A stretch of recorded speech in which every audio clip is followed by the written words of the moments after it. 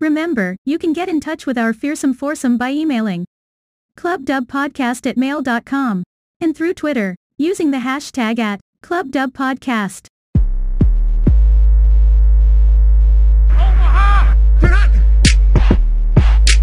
Welcome to the Club Dub Football Podcast, where the only question is, does your team make it into the club? Can he get in? No, he cannot! So welcome back, gents. Hi, Rob. We're podcasting again, which can only mean we're on the verge of week 3. But before we get into predicting the future, let's just take a moment to revel in the glorious past for many of our teams. And let's share with our listenership our one big takeaway from week 2. So, Aldrin, you know where I'm heading. You first. What did you think of last week's NFL action?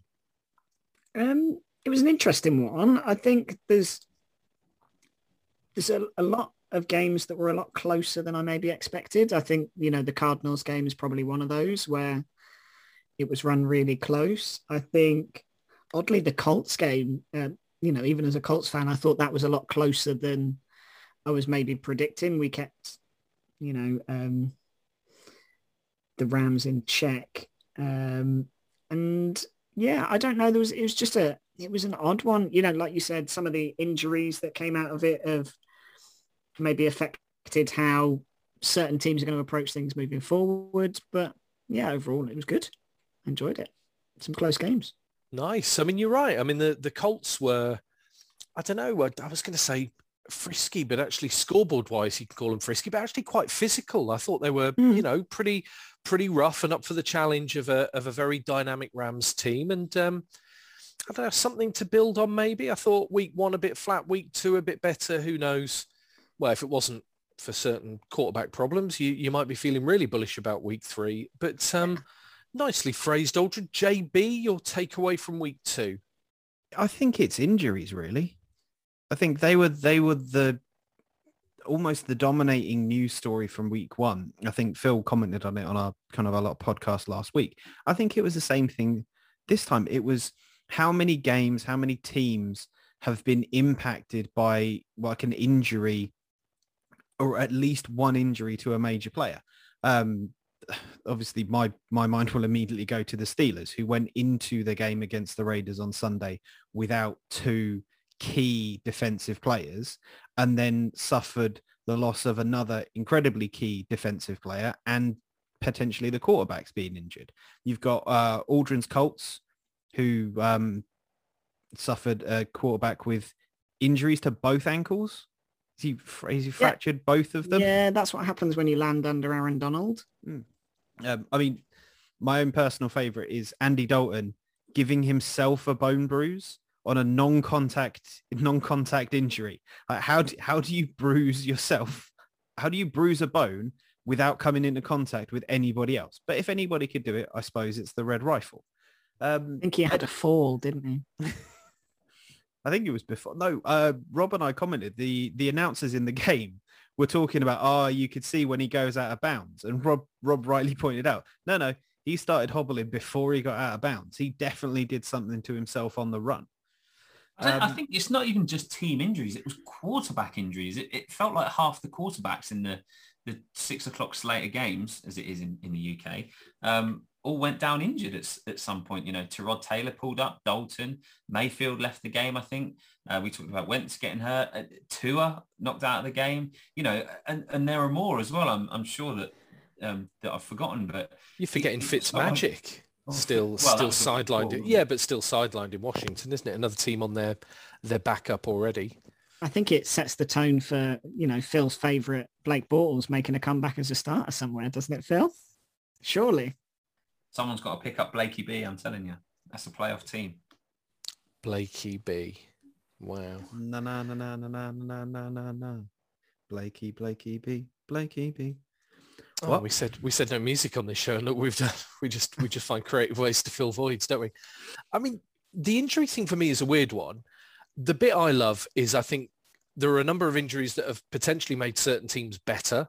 I think I'm excited to see what the Bears do with Fields under centre against Dalton. Not that I've got anything against Dalton. I think he's a lot better than a number of people give him credit for. Felt inevitable though, didn't it? Like it feels like one of those things that as soon as Dalton got injured or wasn't performing well, as soon as Fields starts a game, I kind of felt like he was never going to look back. That job's his to lose ultimately, isn't it? I think. So, yeah, I mean, I think the Bears maybe get slightly better, or at least more interesting. I'm kind of a little bit torn on Washington. I don't know, I really wanted Fitzmagic to have his big season and finally be the starter, but I like what Heineke does. And then you've got others. I mean, the Dolphins, I mean, possibly the Colts. I mean, that feels a bit of a stretch. The only thing for me is the injury thing is still a little, I know you guys have said it's been the big story. I still think it's a little under the radar.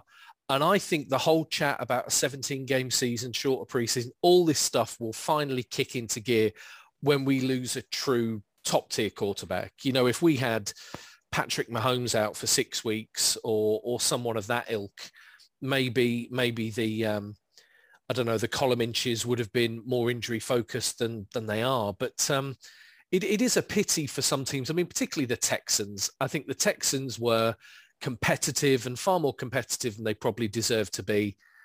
And now you're kind of looking at them thinking this could really feel like a struggle, couldn't it? I mean, this really could sadly be one way. But yeah, nice. You do say that, but if you look at the last two teams that Tyrod Taylor's played for and got injured and a rookie quarterback has come in, then Davis Mills is on to win Offensive Rookie of the Year this year. I mean, I think you forget that Baker Mayfield went number one.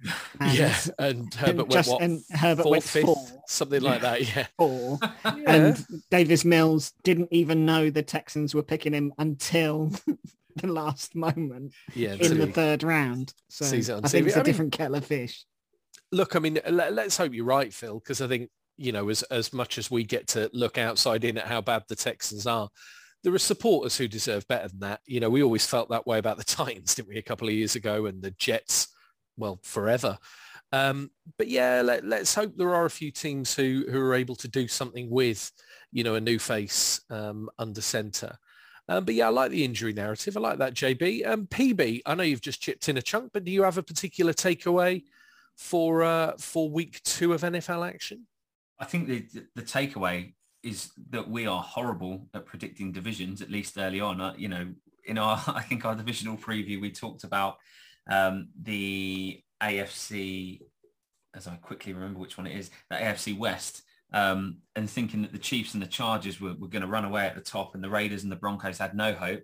And the Chiefs and the Chargers are 1-1, and the Raiders and the Broncos are 2-0, and Derek Carr is currently the best quarterback in football. Which, if you said that in the summer, is insane. And I suppose we'll get on to talking about teams that we think are, you know, 2-0 and really good, and those that are pretenders almost. But yeah, I mean, if you want a sandwich bet on the Chiefs finishing below the Raiders in that division, I'm all over that. I mean, if you actually think the Broncos and the Raiders are on for something here, come and see me. Money can change hands. But you are right that it's, I mean, the one there, particularly the Raiders, I mean, the Broncos have had a relatively easy schedule maybe, but the Raiders, have been really exciting. And who knew? 4 guys with no professional sports experience weren't going to accurately predict the winners of NFL division. I still think the Chiefs will absolutely walk it. The Chargers will come in a pretty handsome second, but it makes life interesting. Yeah, I like that. I mean, did week 2 feel more like a return to normal? I think we talked, didn't we, about the week 1 mirages. Do we think that week 2 delivered, I don't know, was normal service resumed, I guess? I think there were some reality checks for some of those teams that did really well in week 1 and then maybe got a bit of hype. I mean, I know we're going to talk about it later, but, you know, like the Eagles, you know, you had that first week game and you're like, oh my God, Hurts is the best quarterback in football. He's got it all. They're going to, you know, shock the division. And then all of a sudden can't throw the ball, can't move the ball, don't put up any points. And it's like normal services resume, isn't it? I tell you what, we knew there was going to be a week one mirage, didn't we? But some of the comments, I mean, I think I picked my week one mirage to be the Saints, and some of Phil's comments that came to the defense of Jameis Winston have already aged so badly when the guy just absolutely went bananas at the weekend and was a turnover machine yet again. So I love it. I love it. Jameis gonna Jameis. Jameis gonna Jameis. Indeed he is. The thing we have to keep in mind, though, is, right, one, this is only week one in comparison to every other season we've got, because there's still 15 games left to go. But two, it is only 2 games so far. And it's, part of me kind of thinks it's a little bit too early to kind of pick which teams are going to be good or which teams are going to be bad, because you're kind of thinking, well, based on week one, the Saints are great and the Packers are terrible. Based on week 2, the Packers are great and the Saints are terrible. Which of those is true? Well, I think what you'll probably find is by the time we get to the halfway point of the season, those will have evened out and we will have at least consistent teams who can perform. So the one I like in that, is the Packers, actually, because I think they were so bad in week 1 and then played a Lions team that have got a lot of working out to do. They are not looking like the genuine article at all, are they? It looks like they're years away rather than weeks away in Detroit, sadly. I don't know. How good do we think the Packers are? That's one of my favourite things going into week 3, possibly. All I was going to say was when it came to the Packers, I liked Aaron Jones 35 points worth, which conversely was more than the 20 points I needed to beat Phil in fantasy. So maybe that's why he's a little bit sore. Is he a little bit sore?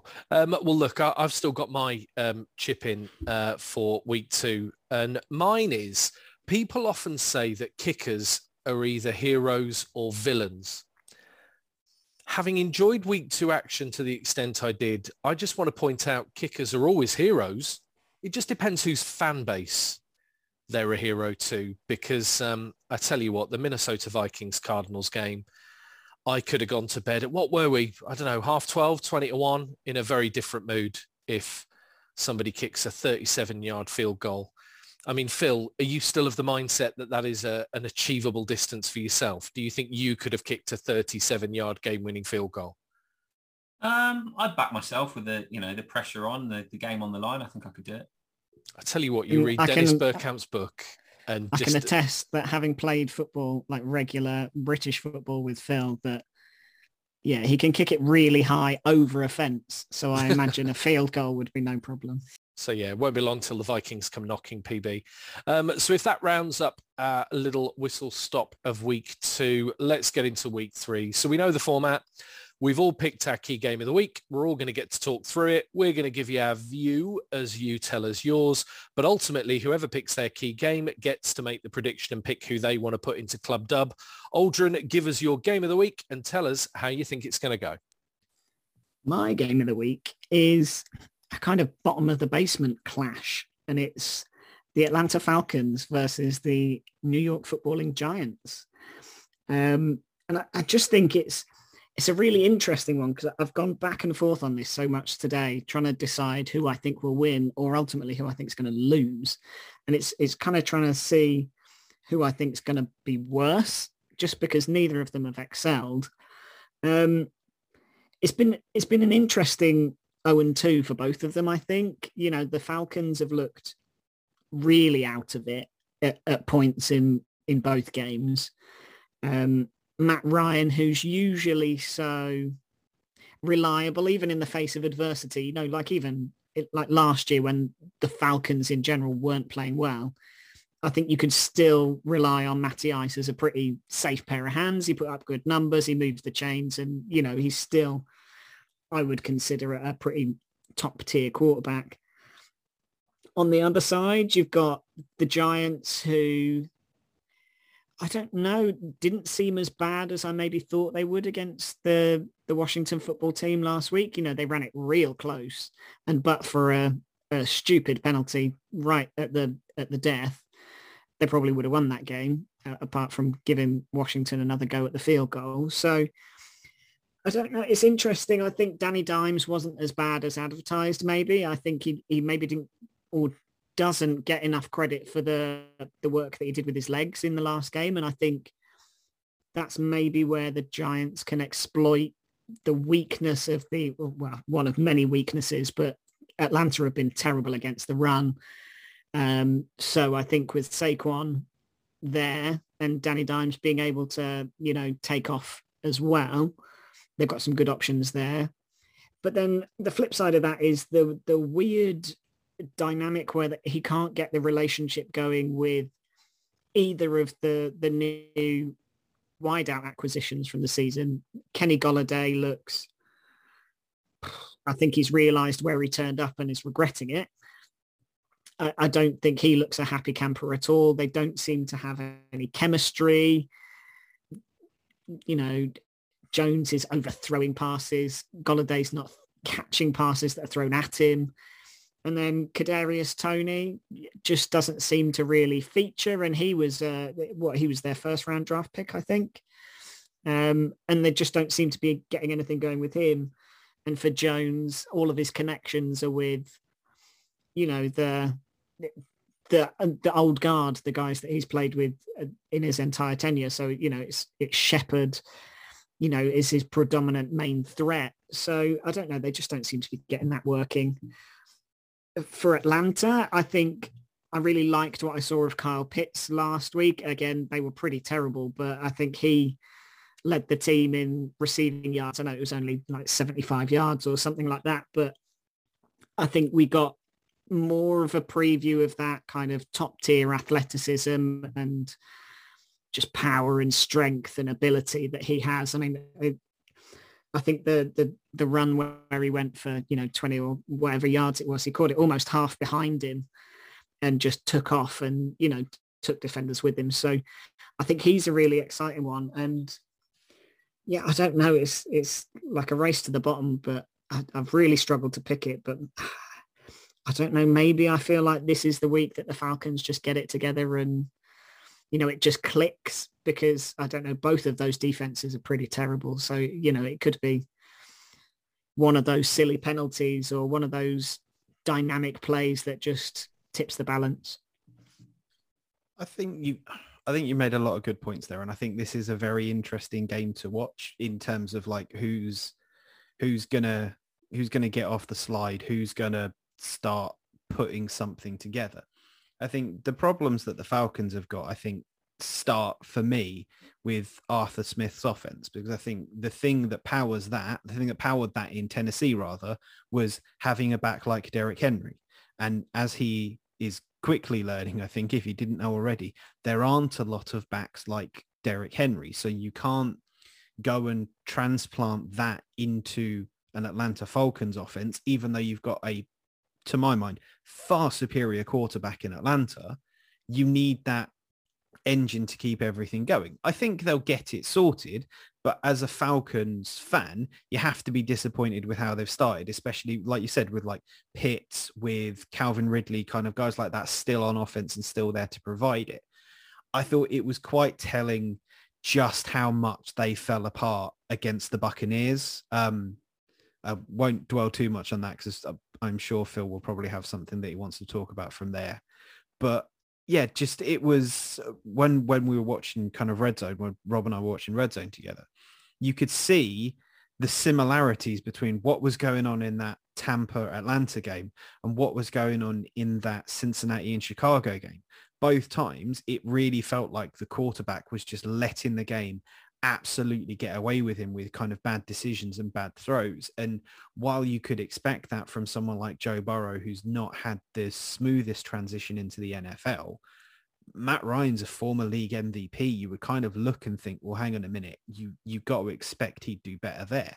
For the Giants to me feel a little bit like they're quite close to getting it. They're maybe a play or two away from kind of really starting to put it all together and really starting to actually get past teams and stop having that will they, won't they, and just get into the we will, impose our will on this game. I think you're right in that Daniel Jones is kind of favoring his existing targets right now, but you can't ignore someone like Kenny Golladay for that long. I think eventually he is also going to start to get himself involved and start to take over games like we've seen him do. See, I think I don't know. I think the Giants need to get out their own way. I think, drops and penalties and, it's funny because we talked about, other teams already in the couple of weeks of the season that those things can absolutely undermine what would otherwise be very good performances. And they certainly did for the Giants. That poor discipline feels like it just can't be present if they want to win close games. I think the defense is not as good as I thought it would be. I think defense is something that they've got enough pieces. They just need to find a way to get that right and just to bend, not break. And like you, JB, I think the Giants have just got a mental hurdle maybe to clear, whereas I think the Falcons are a 4-win football team this season. I think the Falcons they're just short too many pieces, aren't they? I mean, I like Ridley as a wide receiver, but he's not big bodied. If he's your primary target and you haven't got a great run game, I think it's just limiting. And it's one of those things where you kind of say, look, the Falcons aren't really built to put up points in bunches, to come from behind in games, but also they haven't really got the talent to give you any confidence they're going to lead that many either. Certainly against the Buccaneers, it felt like the Buccaneers raced out, then, I don't know, almost thought the game was won, really. And then once they'd let, the Falcons find their way back into the game. And I will say, Aldrin, you made the point. I mean, there was some positive play there, probably as good as the Falcons have looked all season in starting to come back into the game. But then, JB, I mean, you blinked in 2 or 3 minutes of a quarter, they'd lost 2 touchdowns and the ball again, and it was just all over. The only thing that makes me even doubt it would be the Giants is just how good they are at getting in their own way. But I still think the Giants are a pretty decent football team overall, and they just need to iron out a few problems. I think the Falcons are the wrong side of that line. I think they could iron all day long and still find they're a few good players short of a good team. I disagree. I think Saquon Barkley needs to get going for the Giants if they're going to, if they're really going to start getting rolling. I know he's coming back from a long-term injury and a really serious injury last year, but I don't think he's done anything really in the first 2 games, as people maybe expected him to with all the off-season workout videos and stuff and talk that he was back to his best. So for New York, I think he's a massive part of their offense and he needs to get going for them to do anything. The Falcons, I think, flattered to deceive a little bit. I think the Bucs let them back in at the weekend, and it turned out to be a comfortable score. But in reality, in the third quarter at one point, you think they had all the momentum and you could have seen the game going the other way almost. So I don't think they're a million miles away from where they need to be. I think Matt Ryan, there's a video showing him underthrowing a pass downfield. I think he only throws it about 45, 50 yards, talking about his arm being cooked. I don't know. I'm not sure he's got the deep ball that he used to have, but he still marshaled the game well. I think he did well under pressure at times. And I think he's got enough around him, Pitts, Ridley, Gage, for example, that they've got a passing game. Again, they need to get a running game going and Davis, I suppose, needs to show up as their highlight reel back. But they also had Cordarrelle Patterson more involved in the game than I've seen, in other teams. I think he's predominantly always been a return guy, and he ended up with 2 touchdowns against the Bucs. So I think he actually looked really good. And just it all needs to come together a little bit for them. I think their D needs to step up. I think they can put points on the board. But their D needs to step up, and I'm not sure about the Giants D. So I could see the Falcons easily taking this one. Wow. I mean, I don't know. The only thing, the world is built on opinions.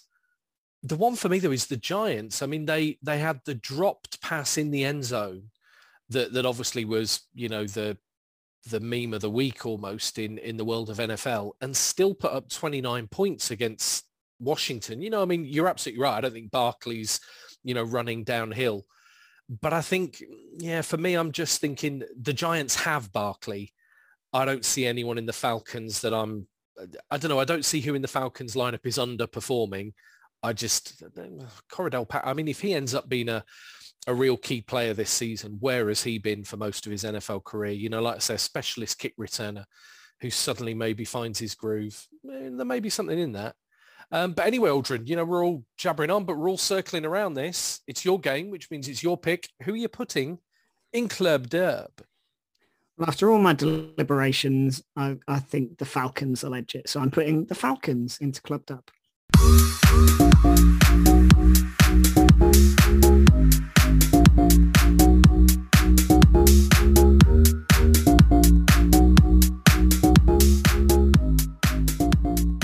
Wow.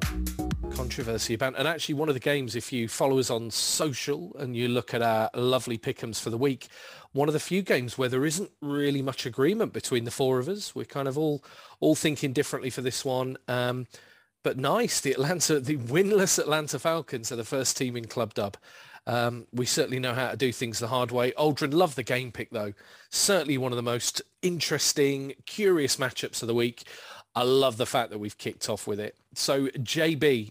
I have decided to go with the clash between the Miami Dolphins and the Las Vegas Raiders. And kind of drawn to that game with the question of, are either of these teams the teams that we thought they were?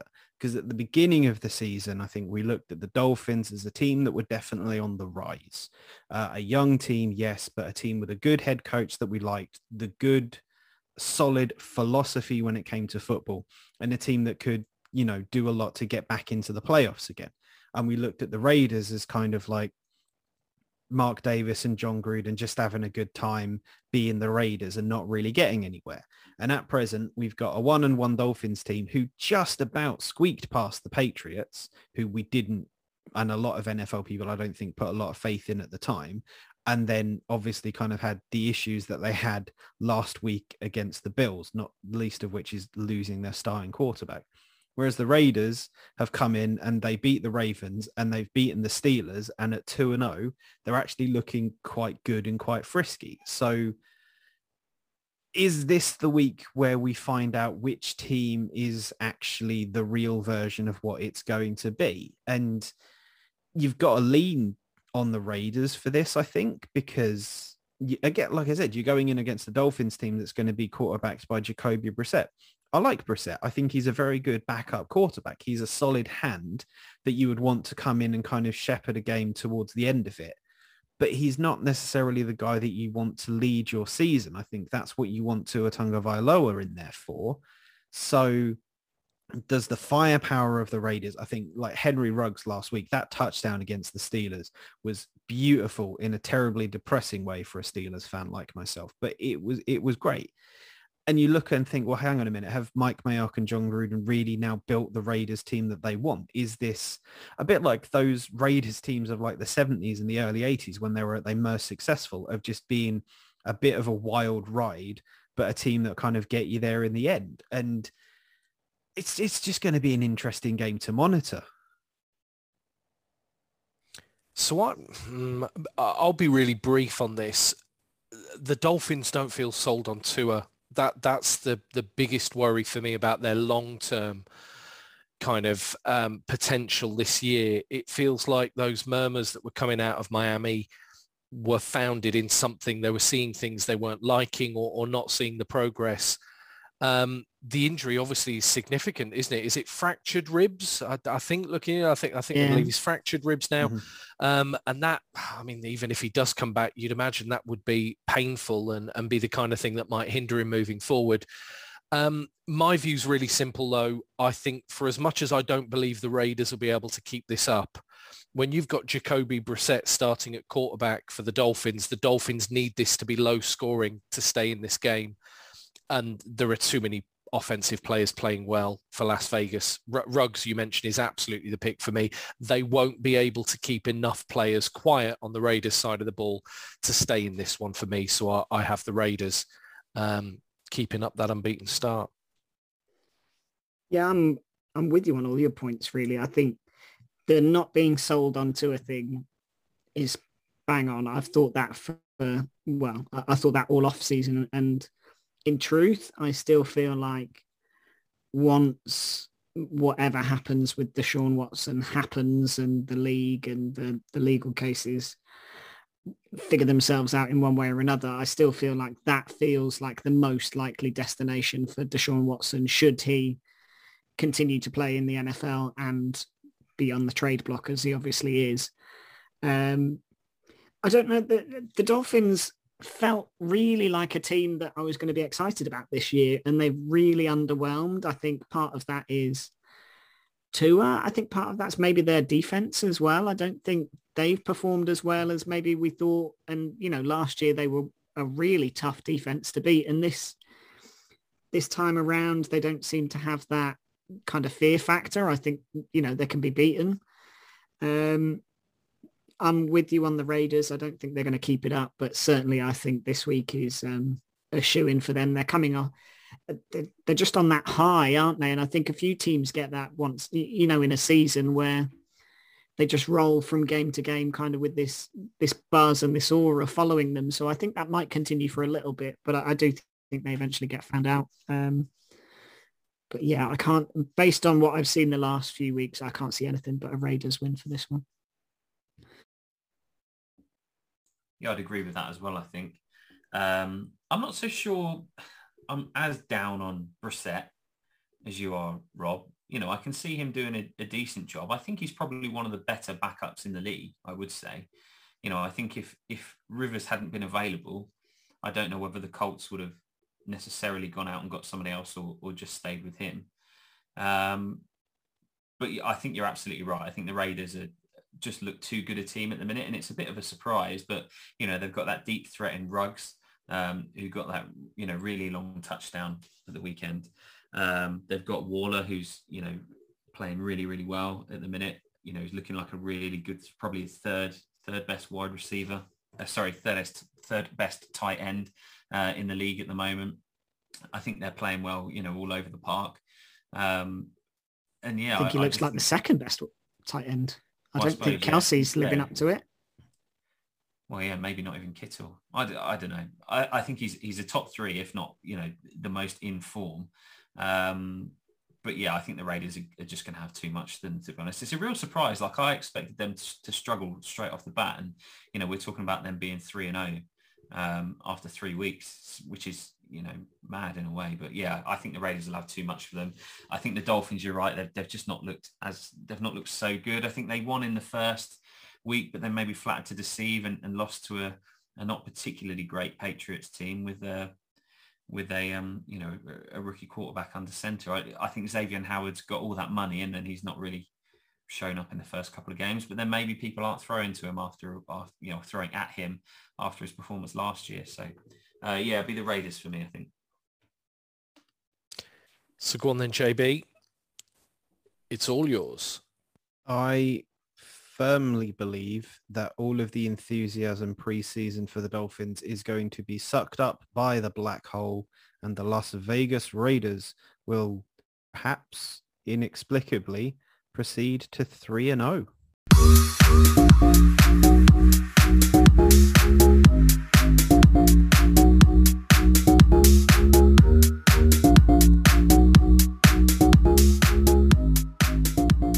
Wow.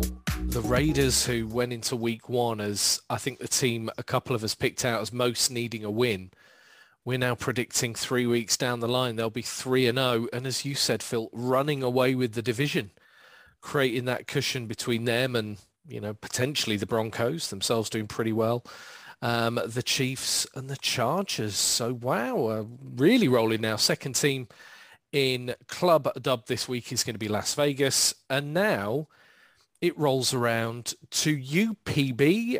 Why don't you talk us through your game of the week, give us your reasoning, and then let us chew the fat before we see who you're going to put in Club Dub. So I'm going to talk about the Packers and 49ers game. And obviously after week one, everybody was ready to throw the Packers under the bus, and Aaron Rodgers, all of his off-season issues had caused problems for the team, and they weren't going to be as good as they were last year, and then they came out and probably expected beat the Lions. And I think most teams will probably beat the Lions this year. So what you can take from that, I don't know. But I think this is really going to be the test as to where the Packers stand at the moment. If they're the same team as they were last year, and are going to be challenging, for playoff contention, for Super Bowl contention, making the NFC Championship game, then I think they need to come out and make a statement in this game. If we look at Sunday Night Football last week, with Rodgers, Aaron, or was it Monday Night Football? Sorry, Monday Night Football last week. with Aaron Jones scoring 4 touchdowns. You know, James already mentioned it killed me in fantasy.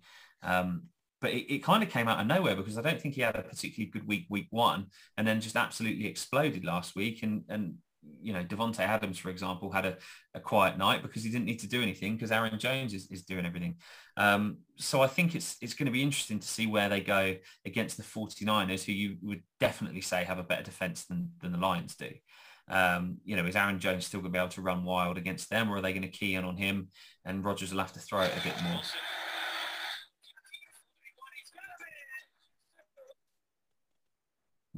Was that me?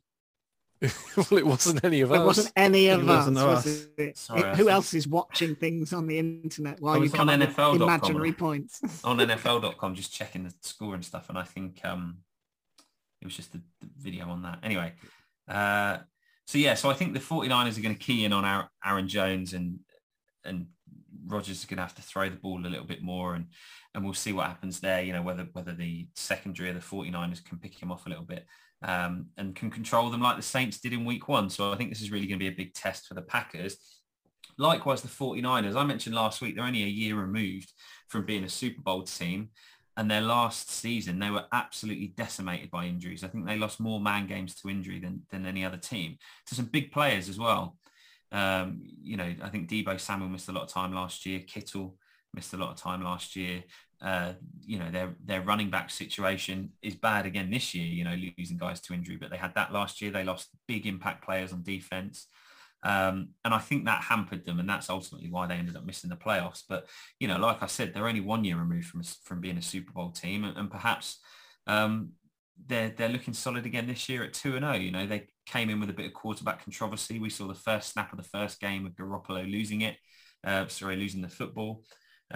Trey Lance has got his own packages in the offense and in the game plan, and that seems to be working out for them. So they're a threatening team on offense. I think they've got a good defense, and I think their value for their 2-0, their 2-0 start to the season. But you know, the Packers are a good team, and did they deceive people by being poor in week 1? When, you know, the Saints came out in week 2 and weren't so good. So you know, what does that tell you? It's hard to know, really. I think that, you know, the first couple of weeks, it's always hard to kind of identify which of the outlier games, because guys are just a bit cold from the off season, and which are the games that tell you where the direction of travel for this season. So I think this is going to be a big marker, and whoever comes out of this will, I think, then be, you know, in a strong kind of view towards challenging for the NFC Championship this year.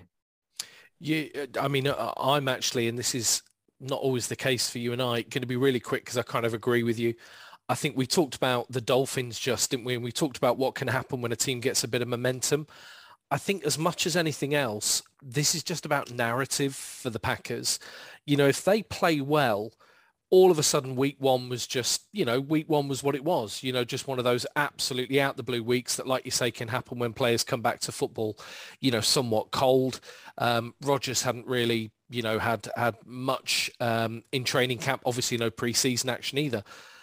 And you kind of go, well, you know, they had that one bad performance, now they're back on track. However, if they lose to the 49ers, and I think they will. I mean, I think the 49ers are a good football team, well coached, still enough talent, even with injury problems, to cause any middle-of-the-road team problems. I think all of a sudden people will be looking at the Packers and thinking, just what is their ceiling this season? I think you've nailed it. I don't know which way you'll go, but I really think the Packers will have to play well to beat the 49ers, and I'm just not quite sure. I mean, they've got big game players who, if they step up, can achieve incredible things. But as a team, I've just not quite seen enough yet to believe enough in the Packers of Green Bay.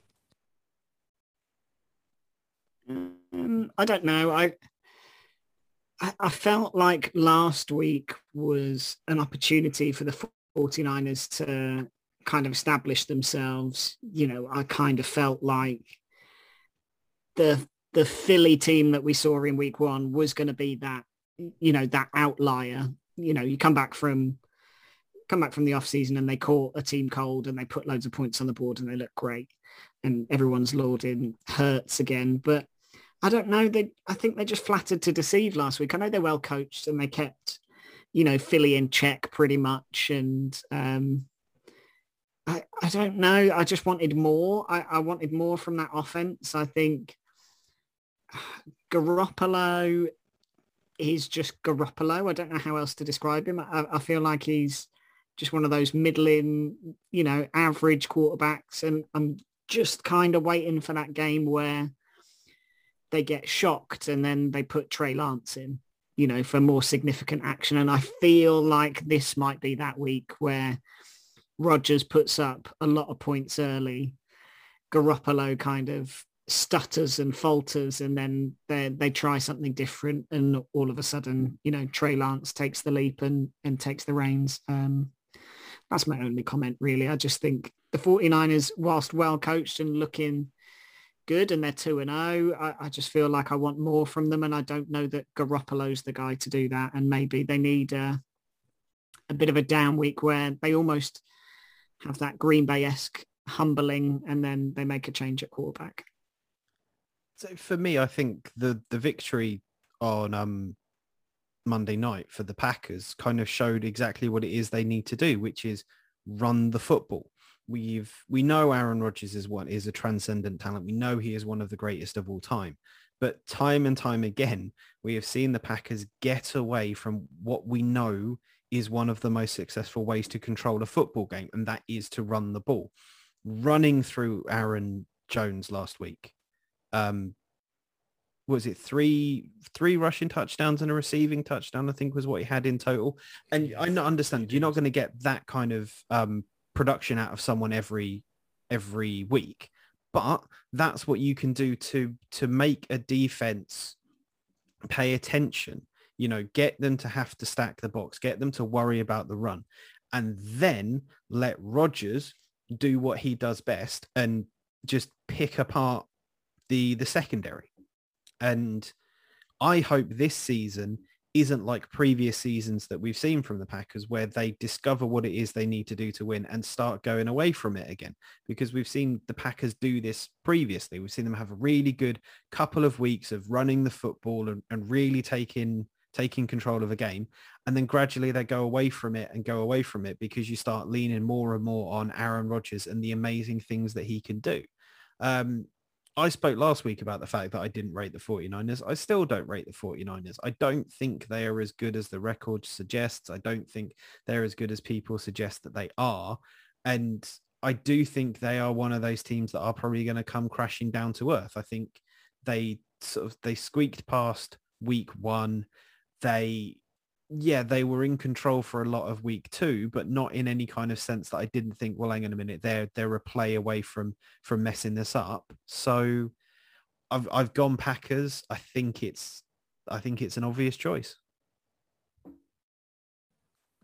Well, let's just say, to make your decision that little bit harder, Phil, I definitely haven't gone Packers. I think we're already seeing the 49ers are a pretty good football team.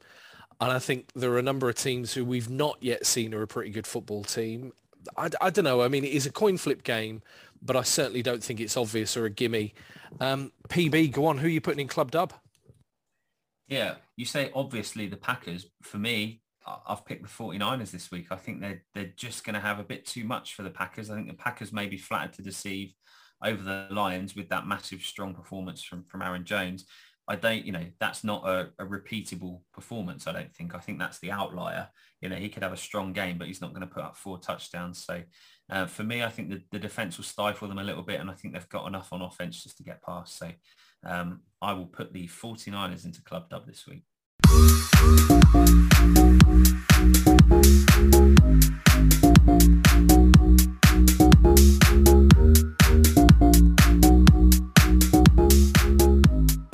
Slowly drops off. The Packers might not have found themselves in Club Dub this week, but I think one of the nicest footballing stories of the week definitely comes from Green Bay. Before we move on, I don't know if you guys saw this about Aaron Jones. His father died from complications tied to COVID in April. And on Monday Night Football, he wore some of his father's ashes in like a small kind of football pendant around his neck. Which was lost during the game. And not only did the Packers coaching staff come back out on the field, break it down into a grid to make sure that that lost necklace was found, so did the TV crew from ESPN, which I thought was a really nice touch. All of them out there, floodlights stayed on, and it was eventually found at 1:45 in the morning local time. And just what a, I don't know, what a remarkably touching story in every sense. And as I just look onto the wonderful world of the internet, it feels like when you have these stories, you should probably give credit to the person who found it, and that was Brian Engel.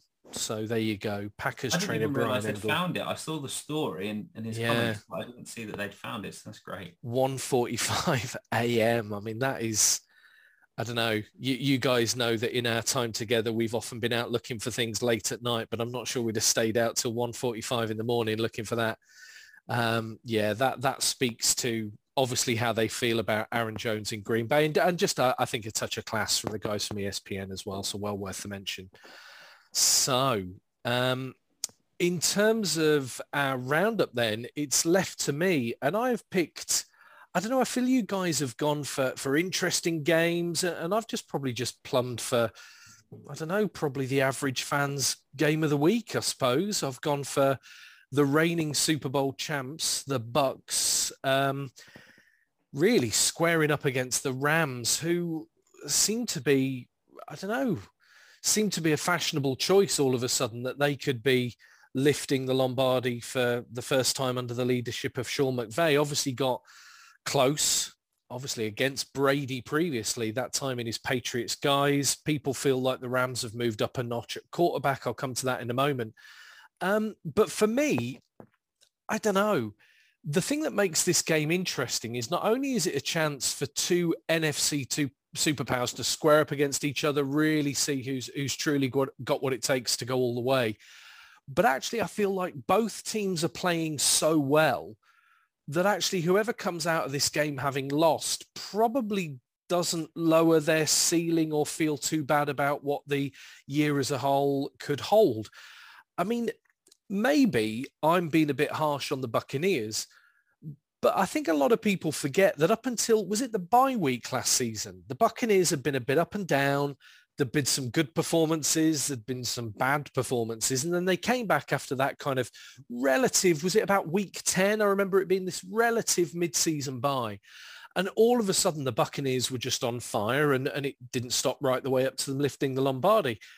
But to start as they have is maybe even more surprising. I know a lot of people said, oh, they're going to be the first. Well, I say a lot of people. Phil probably just said it a lot of times, maybe not a lot of people at all. But I've heard over and over that they've bought back all of their players. You know, it's the first time that a Super Bowl winning team have bought back all of its starters for the following season. And I wasn't really on board with that. I kind of thought there's a number of very talented but experienced players in that lineup.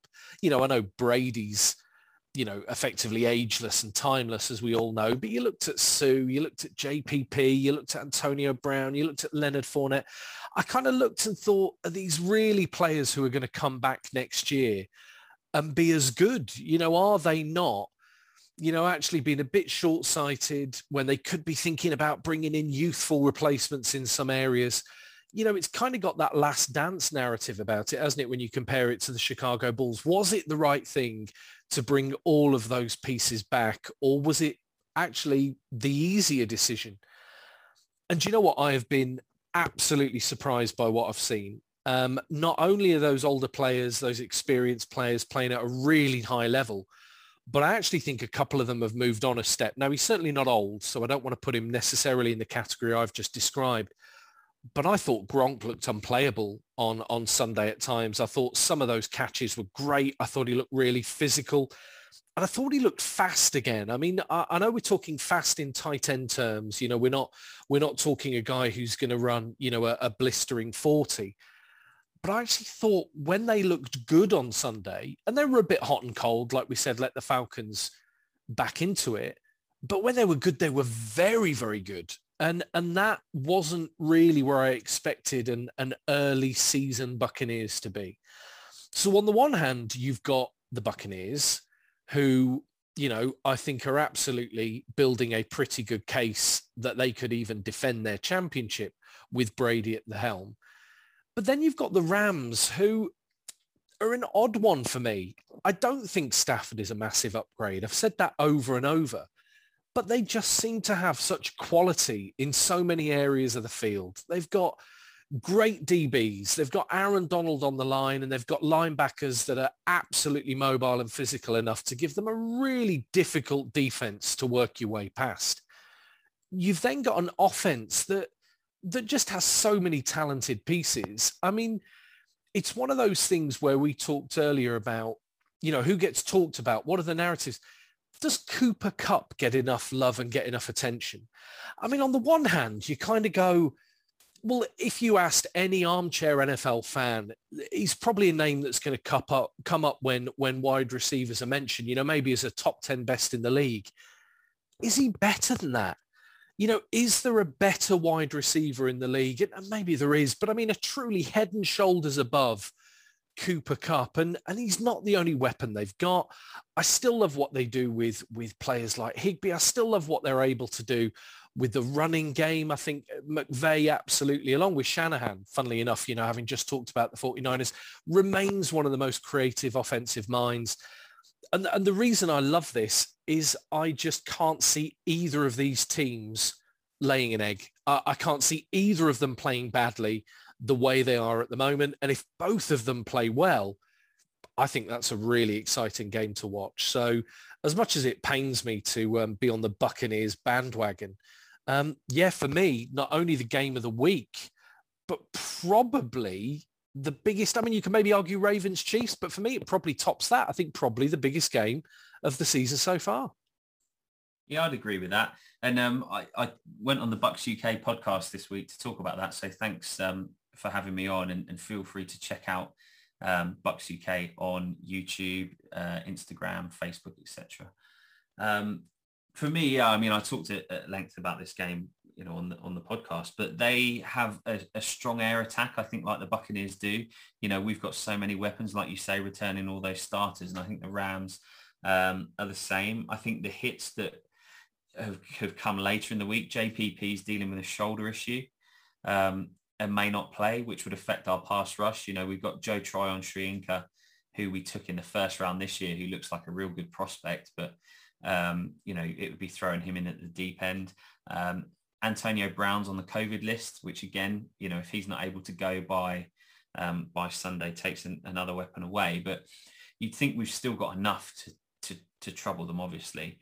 My concern is they've got one of the best corners in football in Jalen Ramsey. And he's going to be an absolute ball hawk. So we need to get our running game going, which has pretty much been non-existent through the first two games. And it's last year, I think Arians would go with the hot hand, and it tended to be Rojo through the regular season, getting the bulk of the carries. But I think this year it's a real mismatch, of who's going to be in depending on what snap we're on and stuff like that. And there's just I don't think there's any rhythm to it yet. And I think we need to get that going. We need to either pick one of them to be the lead back and go with it, or, come up with something else. But then on the other side of the coin, I think the Rams were the same issue. They lost Akers, early on in the season, before the season. So Henderson is their lead back, and he's only got about 170 yards through two games. So it's something that they need to get going against a stifling Bucks run defense. We've had one of the best run defenses in the league for the last 2 years, and it's continuing again this year. So I think it's going to be a tale of, of the passing game and who can kind of get the ball to their playmakers the most. And it could turn into a real shootout. I picked this to be a bit more of a defensive matchup and a low scorer, but actually it could turn into a complete shootout and end up, 42-38 or something crazy like that. But I guess we'll see. Yeah. I mean, obviously I would go with my heart for this game, but it wouldn't surprise me at the end of the day to see the Bucks come out on the wrong side of it as well. I think for me, of all the games that we have seen so far, of all the potential games we've got this season, this is the most likely to have memories of that 2018 Chiefs Rams game in Mexico City when it finished, was it 54-51 to the Rams? I think this does have all the makings of just absolute bombs away from both sides of the ball. And the interesting thing, I think, in what you talked about when you talked about the Bucs there, Phil, was the Bucs run defense. Whereas I think a lot of people, when you think of the Bucs, are going to think about your secondary and kind of your air defense. Because if we go back to that stat you shared with the group earlier on today, in that who is Matt Ryan thrown the most touchdowns to this season, and it's the Mike Edwards, the back for Tampa Bay. The defense took over the game against the Chiefs in the Super Bowl. They took over the game against the Falcons last week. And I think they've got the chance to take over the game in a way that the Rams defense doesn't.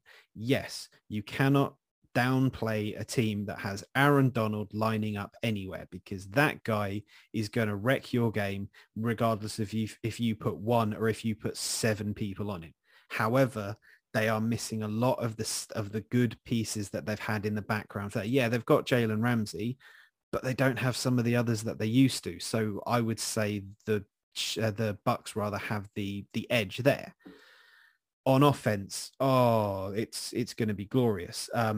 We saw the Falcons just decide not to cover Rob Gronkowski a couple of times last week, and that's a fantastic idea, as they proved. And you've got Chris Godwin with his strong blockers hands picking up catches. You've got Mike Evans. May not have Antonio Brown. I think he's landed on the COVID list, so he might be out. But then what that just potentially means more for Scotty Miller. So, it's literally like a hydra. You cut off one head and 2 more take its place. Whereas with the Rams, you can see the bond that Matt Stafford has made with Cooper Kupp. And that's got to be dangerous, and that's going to be exploited. So I think it's going to be a good game. Yeah, I agree with all your points, really, all 3 of you. The thing for me, I do disagree, Rob. I do think Stafford's a big upgrade. Wrong. If you need him to throw the ball, he can throw the ball. He will throw the ball. He's a perfectly good quarterback. He's a slight upgrade at best. There's nothing wrong with Jared Goff, though. No, I'd maybe agree. I think he's looks all right in Detroit, but the Bucs look really good, but equally, I think I do expect a bit more of that up and down. I think maybe they've been a bit fortunate that, none of their big players have had real injuries as yet. And like Phil says, if JPP's out, that changes things. If, they've got a lot of older players. So obviously you don't want to lose them, because as they get older, they're going to miss more time.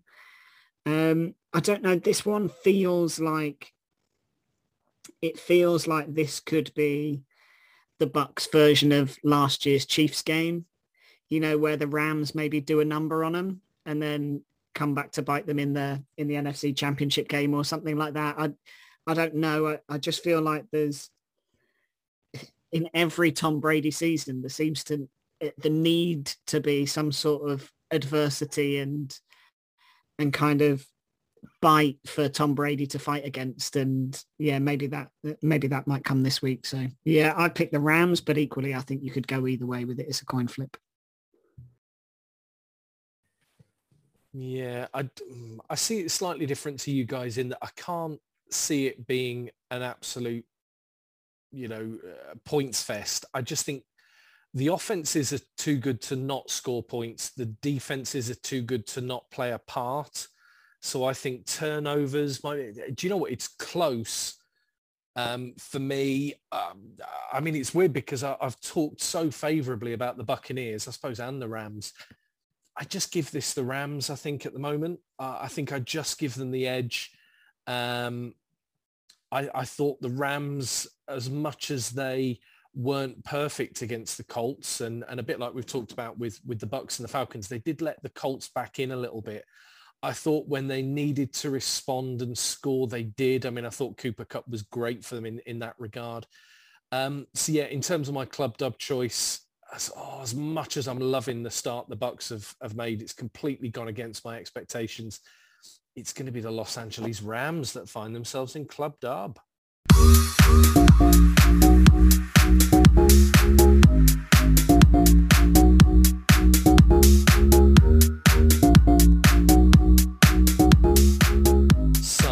Listeners out there, you've heard us dance around this topic already and maybe cut ourselves short when we started to find ourselves in these realms earlier in the podcast.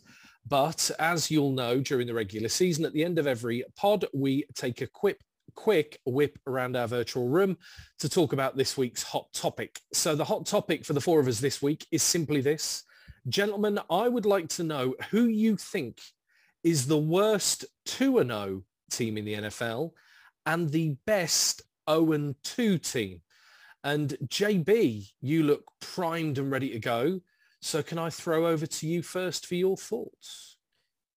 My worst 2-0 team is the San Francisco 49ers, and my best 0-2 team is going to be, I'm going to go with the Indianapolis Colts. I think there is an argument for maybe a team like the Giants or something like that. But ultimately, I think the Colts have all of the makings of a team that can have a good playoff run. I don't think it's quite clicked for them yet, but I don't think there's any reason to count them out just yet. Wow. I mean, I'm not going to say much. I'll throw over to the other two here, but I will say that I looked at a number of teams to pick my best and worst, and those two were nowhere near my selections. They didn't cross my mind once. That's fine. Cool.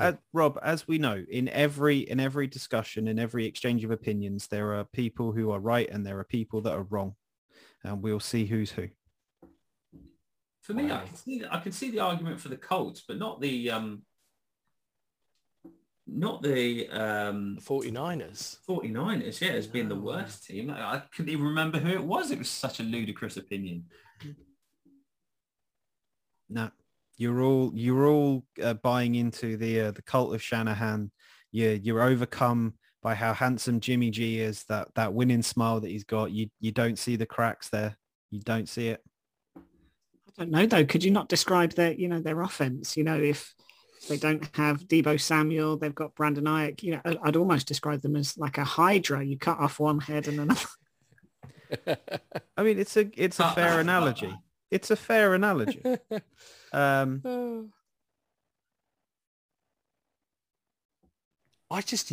really surprised by the 49ers. So go on. So the Colts, I mean, and look, let's give the Colts a bit of love. There are 4 teams followed on this podcast and they're one of them. So what, for you, JB, makes you think they are still primed, still well built for a playoff run? Looking at the other 0-2 teams, and obviously we're talking about guys like the Jets, we're talking about the Vikings, we're talking about the Jags, we're talking about the Lions. Don't list them all. We're all going to pick one. Sorry, but no. Yeah, save some for later. No, I'm just saying. I'm just listing. Those are the teams that you could choose from as 0-2 teams. I'm not saying this one. I'm just saying of all of them there isn't a head coach in that group that I would trust over Frank Reich. I think that guy has everything in him to be the next kind of amazing NFL head coach. That same guy of like how we look at Andy Reid now. I think Frank Reich has it in him with his skills and his talents to be on that kind of level. So I have complete faith in that guy taking that cult amazing things with him. Wow. Well, that is a bombshell. And as JB, you've kicked us off and you've been so big on the Colts. Aldrin, let's come to you next. Have you got the Colts as your best 0-2? What have you gone for? My best 0-2, the Colts were in the mix for me purely because I do think the other 0-2 teams really look like 0-2 teams and I expected them to be there. I think we've had a tough run. You know, I think we've had the Seahawks and the Rams. So I don't think you can say that, you know, we've had it easy, and we ran the Rams really close. So I was pretty pleased with how that went. That gives me optimism. But my best 0-2 team, I think, is the Vikings. I think they're a really solid team. I mean, we talked about it separately earlier today, but, you know, a couple of field goals right at the death of each game to, you know, effectively be a 2-0 team, really. They've got all the weapons you would want. I think Thielen, Jefferson, Cook, even Cousins, you know, I still rate as a really serviceable quarterback, particularly in that system with somebody like Dalvin Cook. You know, you don't have to be stellar to win games in that team. So yeah, for me, they're the best 0-2 team that are knocking around, and I certainly expect them to bounce back and, you know, see players like Jefferson and Cook scoring plenty of touchdowns. On the flip side, the worst 2-0 team, I don't know, there's a few, but the team for me is the Broncos. I think they've had a nice matchup of games. They're always going to have a relatively decent defense, you know, with Vic Fangio there, but I don't know, you just can't see Teddy Bridgewater playing at a high level for a long period of time, particularly against tougher opposition, you know, and that, I don't know, that receiving core is just, I don't know, odd. Like, I don't know how they're putting up points, really. You've got, KJ Hamler and Patrick, and, you know, I know they've got Cortland Sutton, and he looked good last week. And, of course, Noah Fant looks like a really serviceable tight end. But there's nothing stellar there, is there? I fully expect them to come crashing back down to earth and maybe ending up bottom of their division. Yeah, I'll jump on that. For me, the Broncos are absolutely the worst 2-0 team. It's a weird one, because if they weren't 2-0, I'd look at them very much how I look at the Falcons, and I'd go, they've not got the talent for me to think there's many more wins in them. But yet here they are unbeaten. I think you're right. Fant, Sutton, the fact they're going to be without Judy, I just think at quarterback, they're not great. I mean, a storied franchise like the Broncos, and it can happen to everyone. You know, the quarterback is the most important position in football. Everyone's after the best version of one they can get. But they've had a pretty ordinary run of quarterbacks. You know, if you think post Peyton Manning, it's looked, well, a mixture of well-traveled veterans and draft busts, really, I think. I don't think it would be unfair to say that there was a few busts in there, and I don't see Teddy Bridgewater being the solution. I mean, I'm not going to take any kind of sandwich bet on this, but if the Broncos only won 2 more games all season, yeah, that's possible. I could see that. So the Broncos would also be my worst 2-0. My best 0-2, we've talked about it already. The Vikings, absolutely, they are 2 plays away from being 2-0. I actually think they're in a division which, having watched the first couple of weeks of football, I think is all of a sudden in their favour. I didn't see it that way before a ball was thrown, but all of a sudden I don't think they have to be absolutely amazing to be competing for postseason football there. I'm going to go the Giants, though. I said at the start, I think they're a couple of plays away. I think they've got exciting talent that they just need to get working.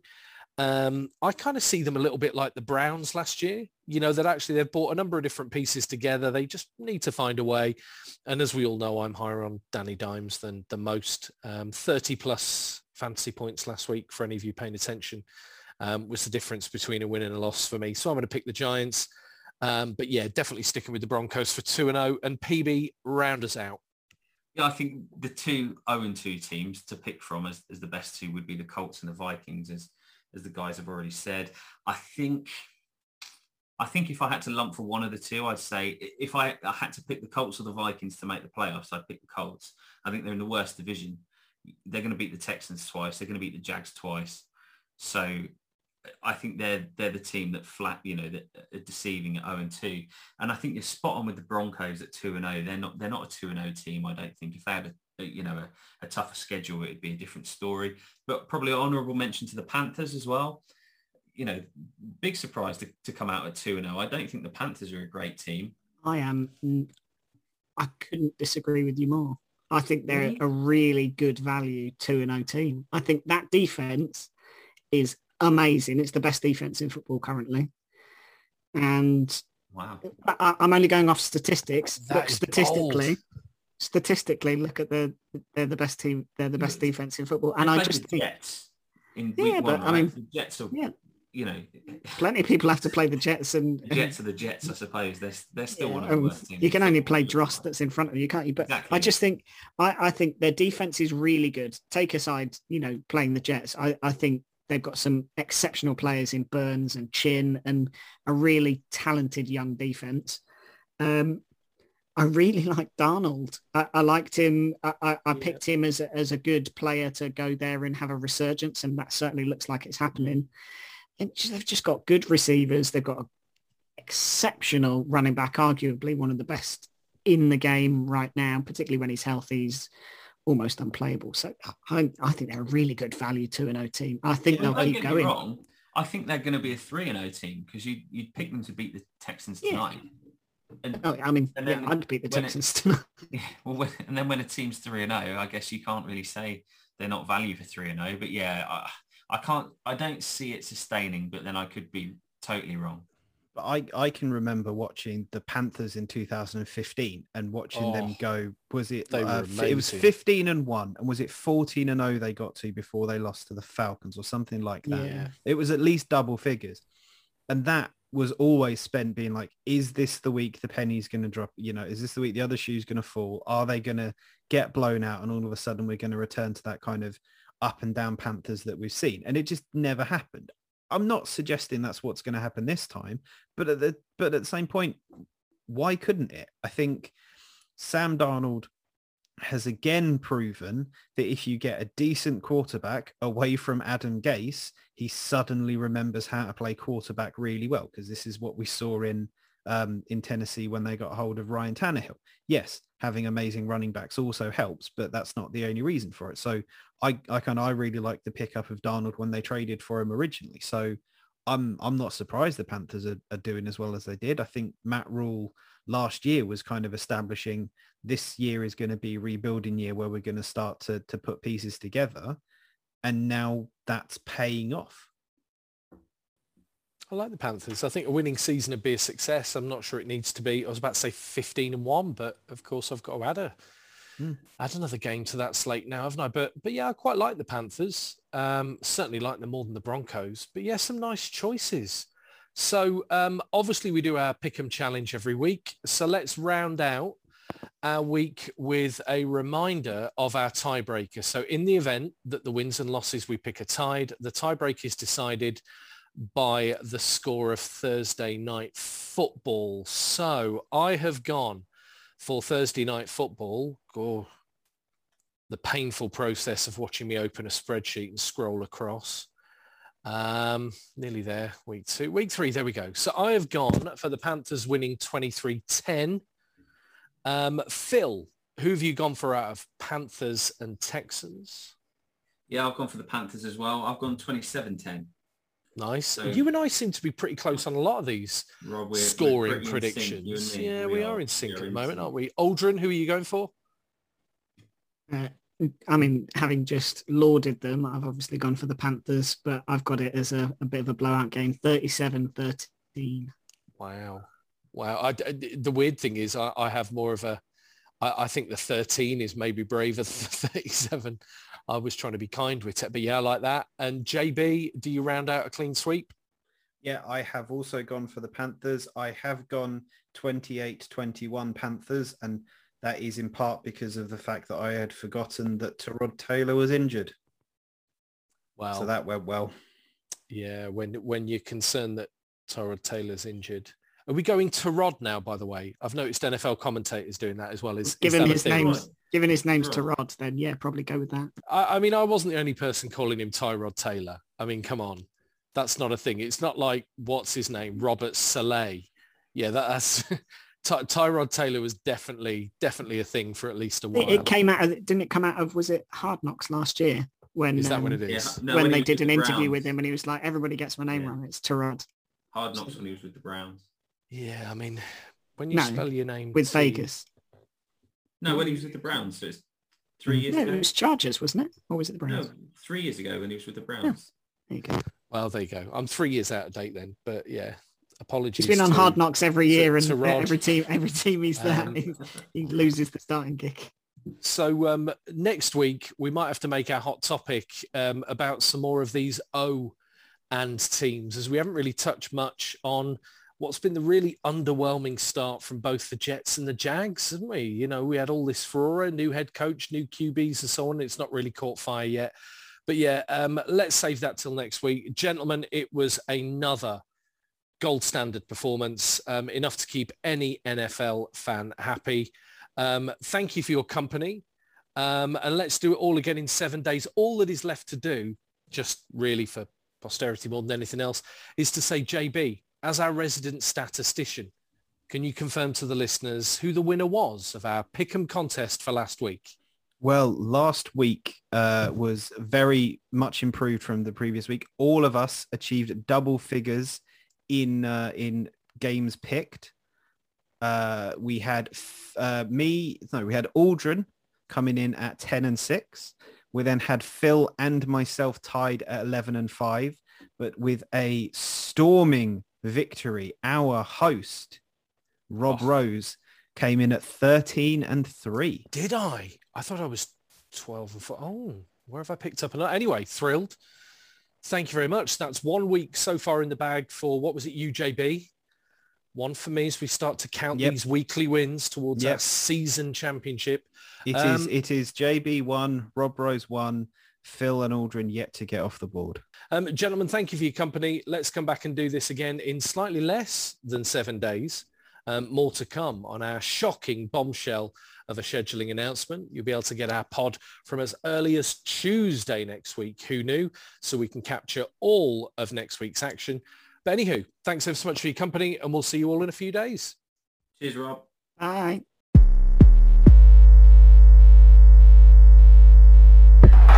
This is amazing. Remember to subscribe And be cool. Tell your friends.